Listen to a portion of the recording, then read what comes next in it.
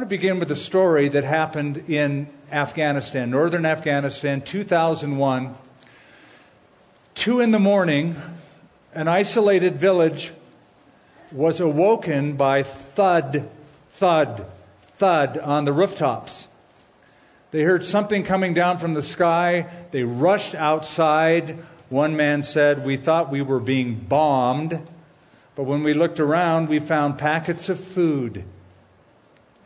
It was a U.S. military humanitarian operation giving food and supplies to a village isolated because of a drought. To keep them alive, they bombarded them with supplies. So it wasn't an explosive bomb. You might say it was a love bomb. They got bombarded with support and supply and love from the United States. For the last 5 years, we've had a privilege of conducting on Valentine's Day weekend this love bomb. It's a concentrated effort to show love and support to children primarily who have been impacted by terrorism. We want to show them that there's a God in heaven who knows them, cares for them, loves them, and there are people abroad from far away who are praying for them and supporting them. When I was 10 years old, a song came out on the radio. It was sung by a girl named Jackie DeShannon. She didn't write the song, but she made it famous. And it goes like this: "What the world needs now is love, sweet. What the needs is..." Gosh, you're hired.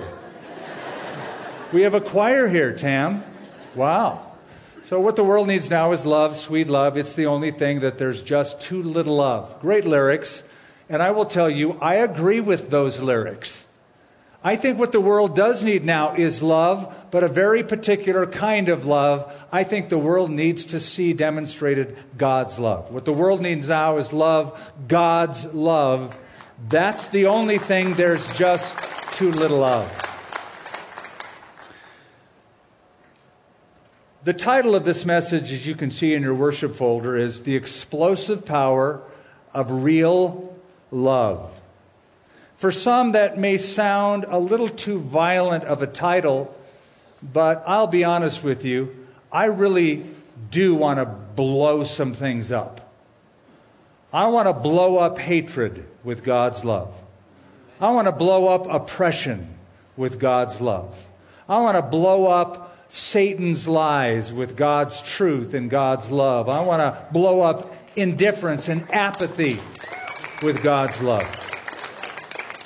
But my concern is that some of us may experience what experts call compassion fatigue. It's a thing.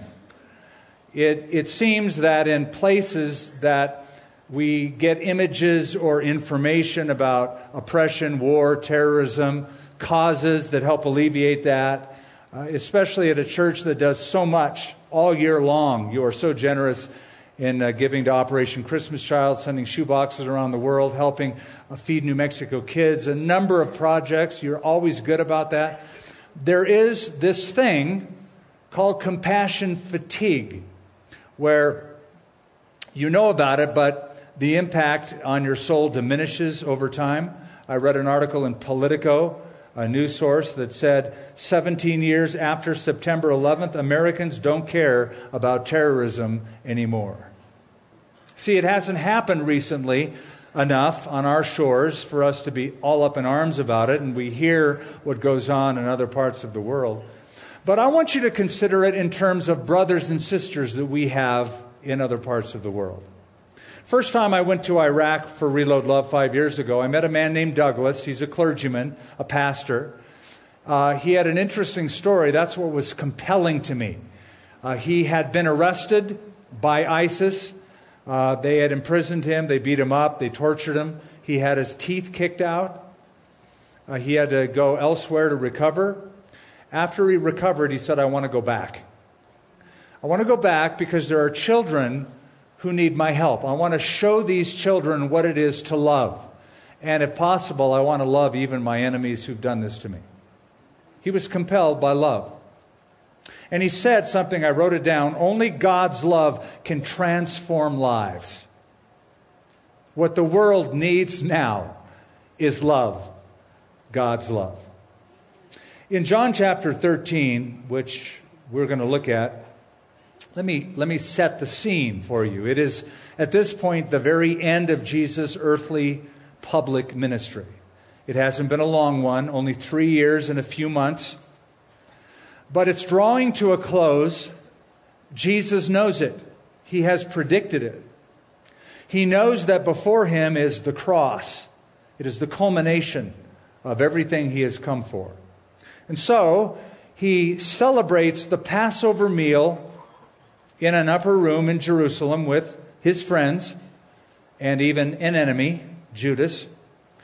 There in that upper room, he demonstrated emblematically his love for them by getting up and washing his disciples' feet. So after demonstrating love, after confronting hatred in a man named Judas Iscariot, Judas gets up and leaves the room. Jesus knows what that means. Judas leaving the room means that he's going to set in motion, he will be the trigger that sets in motion everything that follows from his arrest, his betrayal, his arrest, his set of trials, even before Pontius Pilate, and eventually the crucifixion. So, in the most intimate of settings, chapters 13, 14, 15, and 16 take place in one night, at one table, over one meal. It is Jesus' last will and testament to his disciples. Let's read the beginning part of it. John chapter 13, verse 31, so when he had gone out, that is, once Judas left the room to betray Jesus, when he had gone out, Jesus said, now the Son of Man is glorified, speaking of his death, and God is glorified in him. If God is glorified in him, God will also glorify him in himself and glorify him immediately. Little children, I shall be with you a little while longer. You will seek me, and as I said to the Jews, where I am going, you cannot come, so now I say to you. A new commandment I give to you, that you love one another as I have loved you, that you also love one another. By this, all will know that you are my disciples if you have love for one another.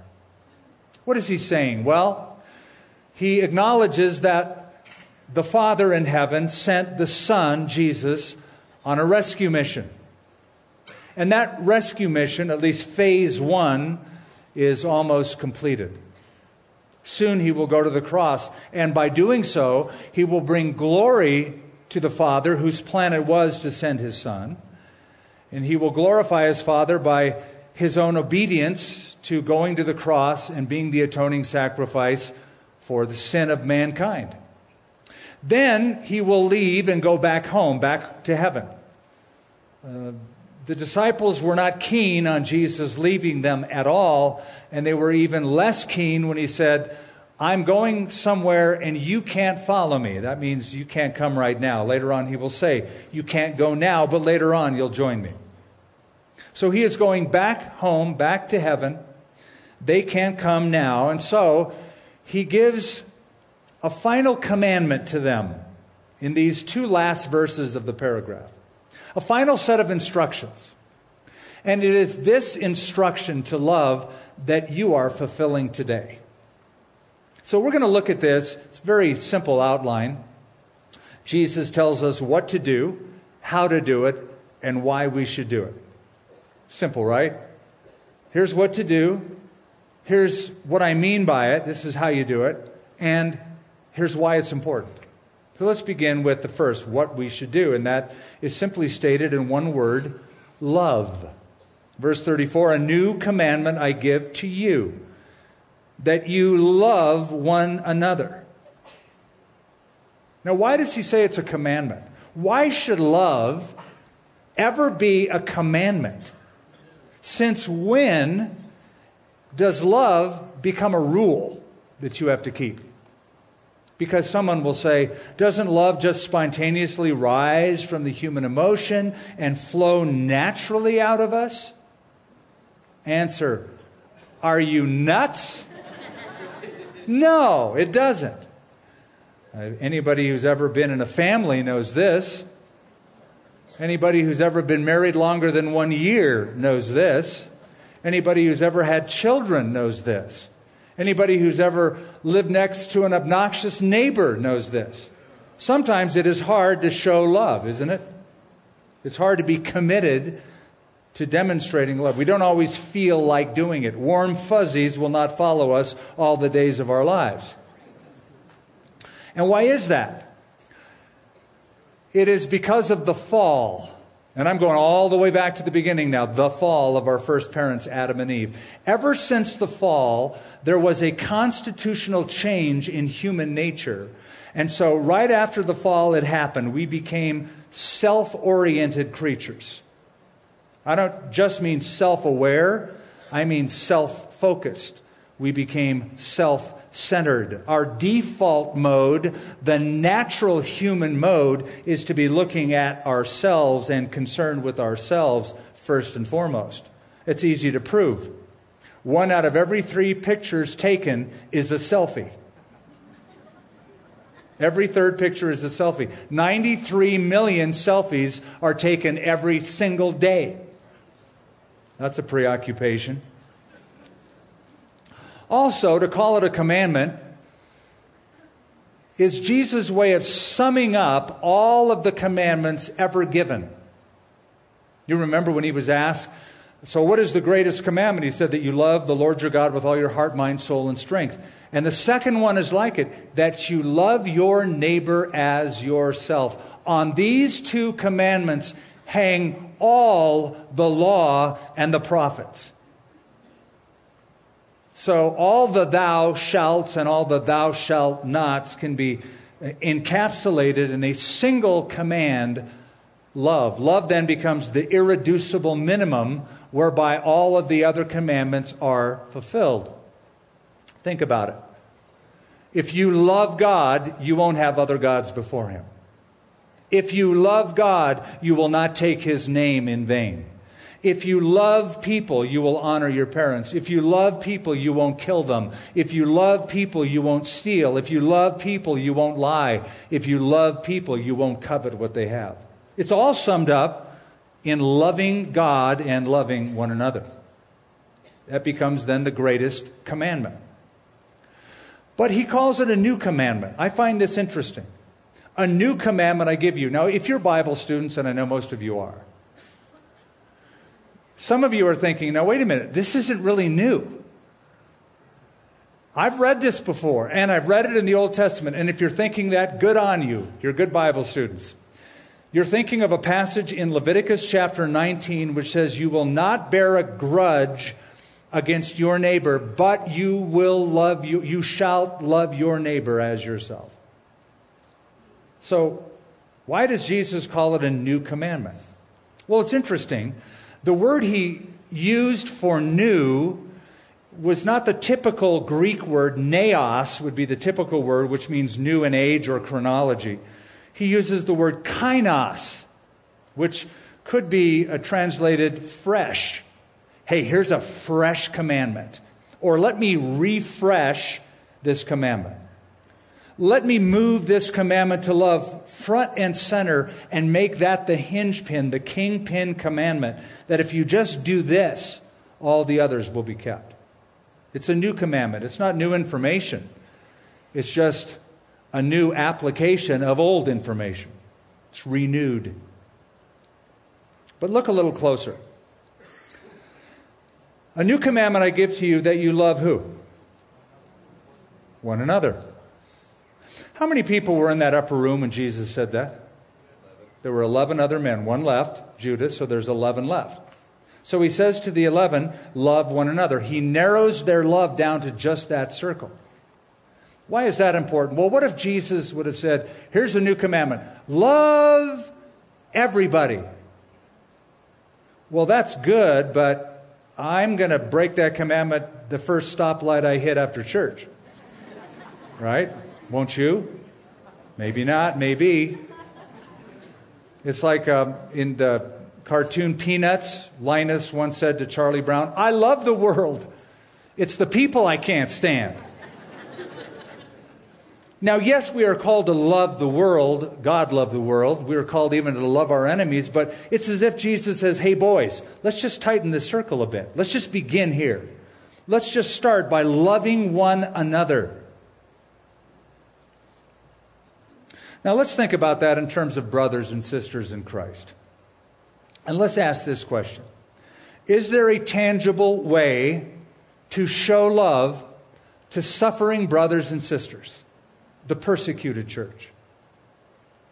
And that's what the love bomb is all about. So, what should we do? We should love one another. Let's look at the second. How should we do it? Well, you'll notice, he says, you shall love one another as I have loved you. Oh, now wait a minute. Now he raises love up to a whole new standard, right? Now he's qualifying what it means to love one another. The comparative benchmark that we are to use in our love for each other is the kind of love that Jesus has. Love one another as I have loved you. What this means to me is that I am not at liberty to define this love. I can't set the parameters on it. I can't walk away from reading or hearing this command and say, well, I love people. I have warm, positive thoughts toward people. Brings up this question. How do you measure love?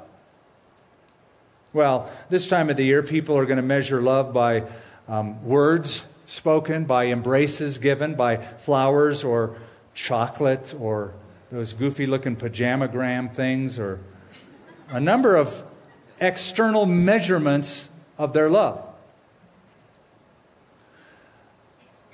If you just say, I love you over and over and over again, that's how I measure my love. You know, the longest love letter ever written, it's called the longest love letter, was written in 1875. A man in Paris by the name of Marcel Delacroix wrote the words, I love you, to his girlfriend, Magdalene de Villaloret. He wrote, I love you, 1,875,000 times. The idea was 1,000 times the calendar year 1875. So 1,875,000. I'm thinking if I'm going page by page, I get it. I don't need to read to the end, right? Same thing over and over again. Now some would go, oh, how romantic. Don't get fired up. He had his secretary do it. But that goes on record as a measurement of his love. Longest love letter ever written. Others would say they measure love by a kiss. So, you want to know the longest kiss on record? I knew you'd say yes. July 11th, 2005, a London couple locked lips for 31 hours and 30 minutes. Now, I don't think he had his secretary do that. But that's gross. There's nothing romantic about that at all. They're passing on whatever each other has. The new standard of love is this. I want you to love one another, but I want you to love one another like I love you. Do it this way. Do it like I love. Now, in the same setting, same room, same night, in chapter 15 of John, he records it. Verses 12 and 13, Jesus said, "This is my commandment, that you love one another as I have loved you." Now listen to what he says after that. "Greater love has no one than this, than to lay down one's life for his friend." What's he talking about? The cross. He's talking about the ultimate demonstration of God's love for people, the cross that he is about to undertake. So then, he further sets the meaning of what it is to love one another as I have loved you. So now we understand that true love ought to be sacrificial love. Greater love is no one than this, than to lay down one's life for his friend. So Jesus' love is sacrificial love. Let me add to that. His love is not only sacrificial love. Would you agree his love is unconditional love? There's no, you got to do this first kind of a thing. He's on the cross hours later, and his enemies are shouting at him, persecuting him, calling him names, spitting on him. They stapled him to a cross. I would have said, Father, get him. He said, Father, forgive them. Forgive them. So it is unconditional love. Let me add to that. His love is never-ending and non-reciprocal love. For Paul writes in Romans 5, verse 5, that he loved us when we were still what? Sinners. He didn't love us when we loved him. He didn't love us because we were wonderful and wanted him. He loved us when we wanted nothing at all to do with him. He still loved us. So his love is sacrificial, unconditional, never-ending, non-reciprocal love. Love one another as I have loved you. Now you hear that and you think, that's impossible. I can't do that. He can do that. He's Jesus. But I can't do that. Yet he tells me to do it. So I'm going to answer that by saying, you're right, you can't do that. On your own, you can't do that. But last time I checked, you are in Christ. And because you are in Christ, you have something that you never had apart from Christ. You have a reservoir of love that never runs out. You go, I never knew that existed. Oh, you do. You have it. Paul says in Romans chapter 5, God has poured out his love into our hearts by his Holy Spirit. What does that mean? Simply this. If God's love can flow into our lives, then it can do what? Flow out of our lives. Which means if God's love is always flowing in, and it always is, by the way, his mercies are new every morning. So it's not like God says, I got nothing left. I have no more love to give you. Go away. It's never ending. That means if he pours his love out into our hearts, we can never say, I got nothing left. We always have that reservoir. We have been given by God a great capacity to love, which should mean nobody in our circle should be starved of love. Malcolm Muggeridge once said, the greatest evil is the lack of love. So now we have what we should do, love one another. We now know how we are to do that by his commandment, as I have loved you. Now, why should we do it? Verse 35 tells us why. Very simple. By this. By what? By this kind of love. By this authentic, real, self-sacrificing, non-reciprocal, never-ending, unconditional love. By this, all will know that you are my disciples if you have love for one another. In other words, by demonstrating this self-sacrificing kind of love to each other, the world will sit up and take notice. They'll look at that and go, I want me some of that. The world will know that you are my disciples. Authentic love that cares deeply for the needs of others validates your profession of faith. It shows that you're for real, man. In chapter 17, following after Jesus' conversation with them in that room, he's walking to the Garden of Gethsemane and he prays something for his disciples. He prays for their love and their unity, and he says, that the world may believe that you sent me. Now put these two statements together. He says to them, by this all will know that you're my disciples, if you love. And then to the Father, in praying for them to love one another, he says, that the world may believe that you sent me. So love then is a billboard that attracts passers-by and draws them to the Savior. That's how powerful it is. But here's something interesting. I read these passages and I mulled them over and looked at them, and the way Jesus says this, it's as if he is giving the world permission to judge us. The world will know. The world's going to see. Others are going to know that you follow me and believe in me and that it's real. He's giving the world permission. It's like he opens the door and he says, hey, unbeliever, come check these people out.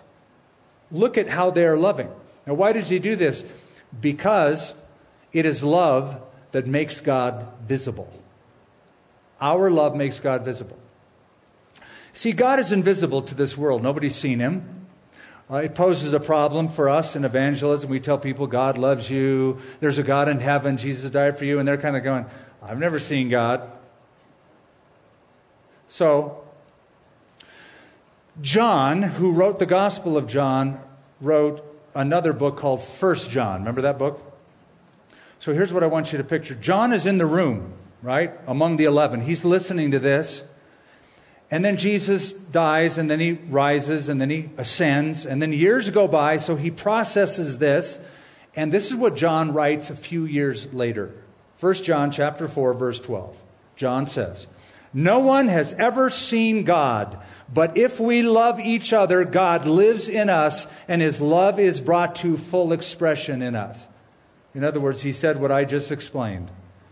Our love of one another, like this, authenticates our profession of faith and makes visible to others the God who is invisible. He makes God known, makes God seen. That's why we're called the body of Christ. In one sense, we're called the body of Christ because Jesus physically left, his body left, so we are left here. So we become his hands, his feet, his mouth, his embrace, his loving expression. We are the body of Christ. I've always loved the story about the poor boy who was in a large city peering in through a window of a store. His clothes were tattered, his shoes were beat up, and a wealthy, believing woman walked by and noticed the young boy, felt sorry for him, grabbed him by the hand, took him inside the store, asked for a little pitcher of water, washed his feet, bought him socks, shoes, change of clothes, was getting ready to leave, and she felt a little tug on her coat, and the little boy looked up and said, excuse me, are you God's wife? You know, it makes sense to a little kid. That kind of selfless love, that expression of authentic love, you must be related to God. That is the telltale sign that we are related to him, is this kind of love. John Stott writes, we cannot proclaim the gospel of God's love with any degree of integrity if we don't exhibit it in our love for others. I'll restate that my own way. Love will supercharge our evangelism. You can tell people stuff all day long. It can be so convincing, so amazing. You're so knowledgeable. But authentic acts of love supercharge your evangelism.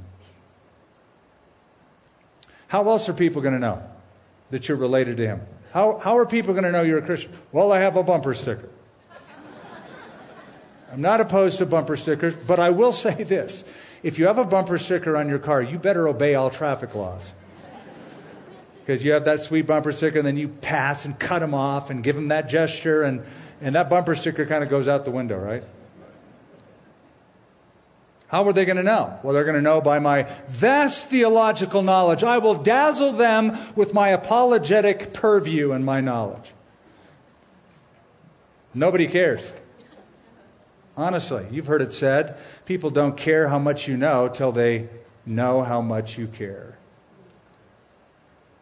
So you can know stuff, good, but now add what you know with how you show what you know, and that is by love.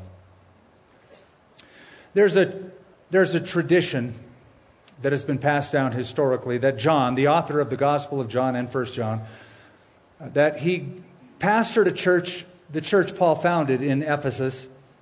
He got very old, and when he got really old, he couldn't walk, and so his disciples carried him from place to place. They would carry him to the Christian meetings, and he would speak, but as he got older and older and he was in an invalid state, he didn't say much. So it is reported that all he would say at the end of his life is one sentence: little children, love one another. They take them home. They bring them back next week. Little children, love one another. Now, somebody had to follow up with a real sermon after that. You're thinking, well, there's hope for you, Skip. As you get older, it might mean that your sermons would be shorter. Don't bank on it. It hasn't happened yet. And so, this would happen regularly. So, everybody sort of anticipated it. He'd say, little children, I know, love one another. Well, one of the young disciples came to him and said, why do you keep saying that? And John said, because it is the Lord's command, and if this alone be done, it's enough. It's enough. Hey, here's a thought. Why don't you and I start evaluating our lives by love? Not how many people love you, but how many people you love. Well, look how many followers I have on Facebook. How many people do you love? Lip service without life service is empty religion. But lip service combined with life service is impressive and true devotion. So, what the world needs now is love.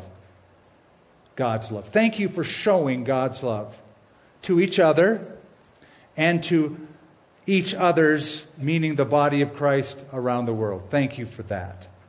Father, thank you for your great love for us. Thank you, Lord, that your love for us is daily. You love us so deeply. We think back to the days when we really didn't think about you or care for you very much at all. We really wanted nothing to do with you personally. Maybe we did organizationally, religiously, perfunctorily, but not personally. And yet even then, when we were saying go away, you came closer and you showered us with your love and you got our attention. And we are now yours. So thank you for what you've done to transform us. And now I pray, Lord, that transformation would be exhibited in our love for our wives and our husbands and our children and other believers. A sacrificial love, a willingness, Lord, to go the distance, even when we don't feel like it, which is quite often because the default human natural position is not to love others, but to love ourselves. And yet you told others to love others like we love ourselves. Thank you, Lord, for this great church. These people, a happy people. People in love with Jesus, people in love with others, people in love with your word, people who take the challenge when it's given, like today and other days, showing extravagant love to children by giving them toys at Christmas time, feeding families, and reaching out to build playgrounds in unknown parts of the world. Give us your grace, Lord, to be fully transformed by your love. In Jesus' name, amen. We hope you enjoyed this special service from Calvary Church. We'd love to know how this message impacted you. Email us at mystory@calvarynm.church. And just a reminder, you can support this ministry with a financial gift at calvarynm.church/give. Thank you for joining us for this teaching from Calvary Church.